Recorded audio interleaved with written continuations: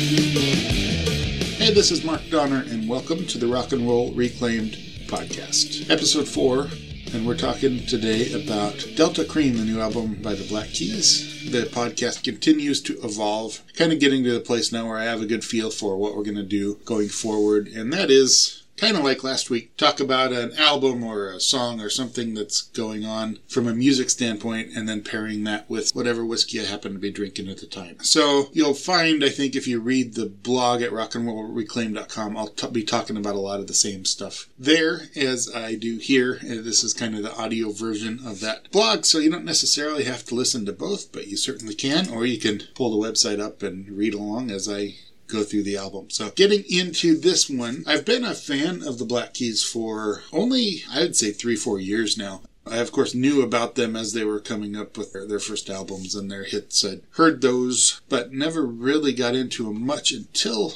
just a few years ago, actually. And then, of course, I went through the back catalog and picked up a lot of those and really got into what they were doing and really like it. Their latest album, prior to this one, Let's Rock, is really good. I really enjoyed that one. And they're back with this new album, Delta Cream.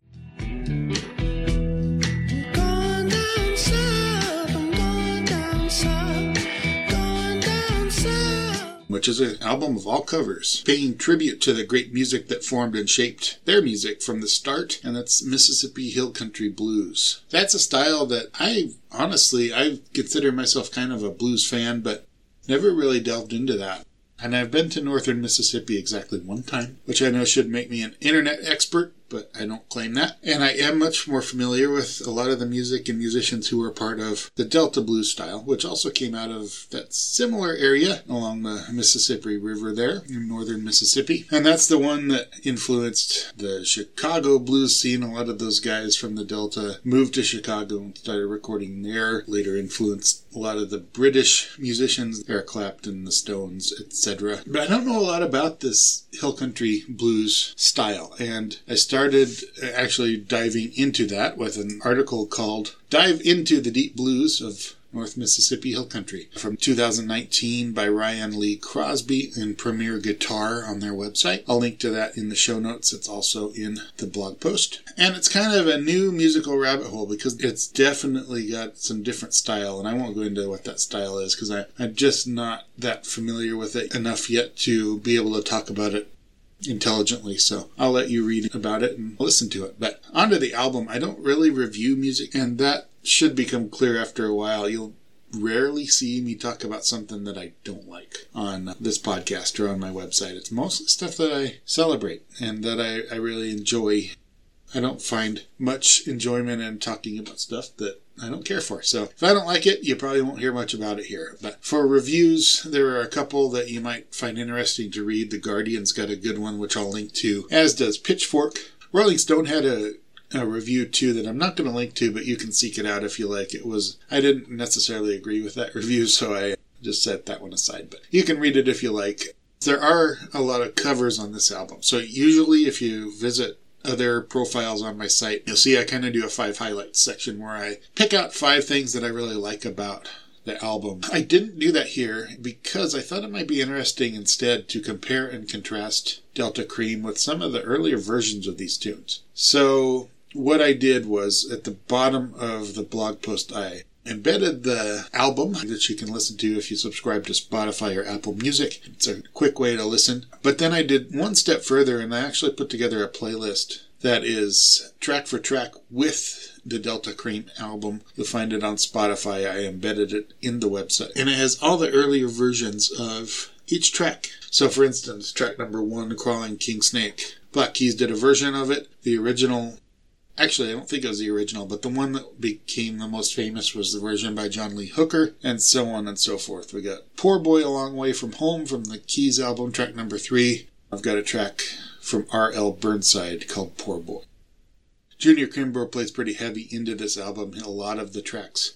that the keys covered are his, actually. You get the idea. There's 11 tracks on that playlist, 11 songs on the album. They kind of all match up, and it's kind of interesting to compare and contrast how the keys took these original versions, made them their own. What they kept the same, what they changed a little bit, what they updated. Kind of fun to listen to, and it gives you a sense of what this style of music was and how it differs from your more popular Delta blues, kind of 12-bar blues style that we've come to know. On to the bourbon. So this week I wanted to find something, I always like to find something that's kind of parallel or connected between what I'm listening to and what I'm drinking. Didn't really have a clever pairing to go with here. I looked for something that I already had on my bar here at home that was maybe from Mississippi. Didn't really have anything. So I just went as close as I could, and that was Kentucky. I guess I could have gone to Tennessee. That's slightly closer, but skipped over Tennessee and went straight to Kentucky and pulled out my staple, which is just a bottle of Maker's Mark 46. So there's nothing real offensive or difficult about 46. It's just a really nice drinking bourbon, easy to drink, goes down nice and easy, and makes you feel good inside. And that's kind of what Delta Cream by the Black Keys seems to do for me. So I thought it was a good pairing. Anyway, that's the podcast for this week. Things are moving a little slowly here at the farm at the moment. Getting a lot of rain this week, which is good for the garden, good for the crops. It's slowing me down in the workshop, and everything else I'm doing slowing me down just a little bit, but that's good. We need the rain this time of year because before long it'll be sweltering, and good to have that moisture to get things started here.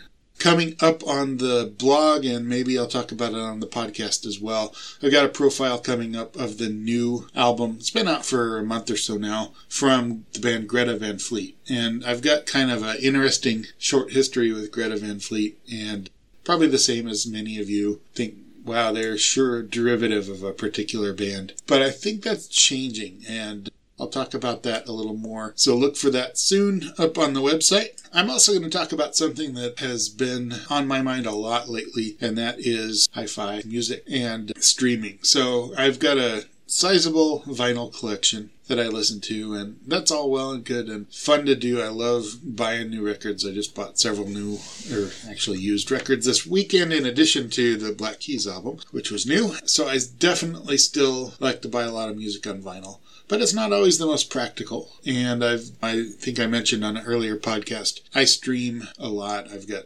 subscriptions to 3 different streaming services. Was actually looking at adding a 4th, but now we're hearing rumblings, and actually I think there was an official statement that Apple's going to be starting to come out with a hi-fi music service as part of Apple Music coming next month. Spotify is rumored to have one coming. Actually, I think they announced that as well. That'll be happening later this year. And then, of course, your Amazons and your Deezers and Titles, and those already have kind of a hi-fi section already. So I might talk a little bit about that. I'm not an audiophile, but I just like the best quality music I can get wherever I'm at. And when I'm on the go or out working on the farm, it's nice to have something that's high quality. You don't have to settle for less just because you're out wandering around. I want the same good quality audio that I have in the house, or at least close to it. That's going to be a topic that you'll see here on Rock and Roll Reclaimed in the near future. But that's it for this week. Of course, you can reach out to me via the website at rockandrollreclaimed.com. Also on Instagram. Thanks for listening. I'll see you real soon.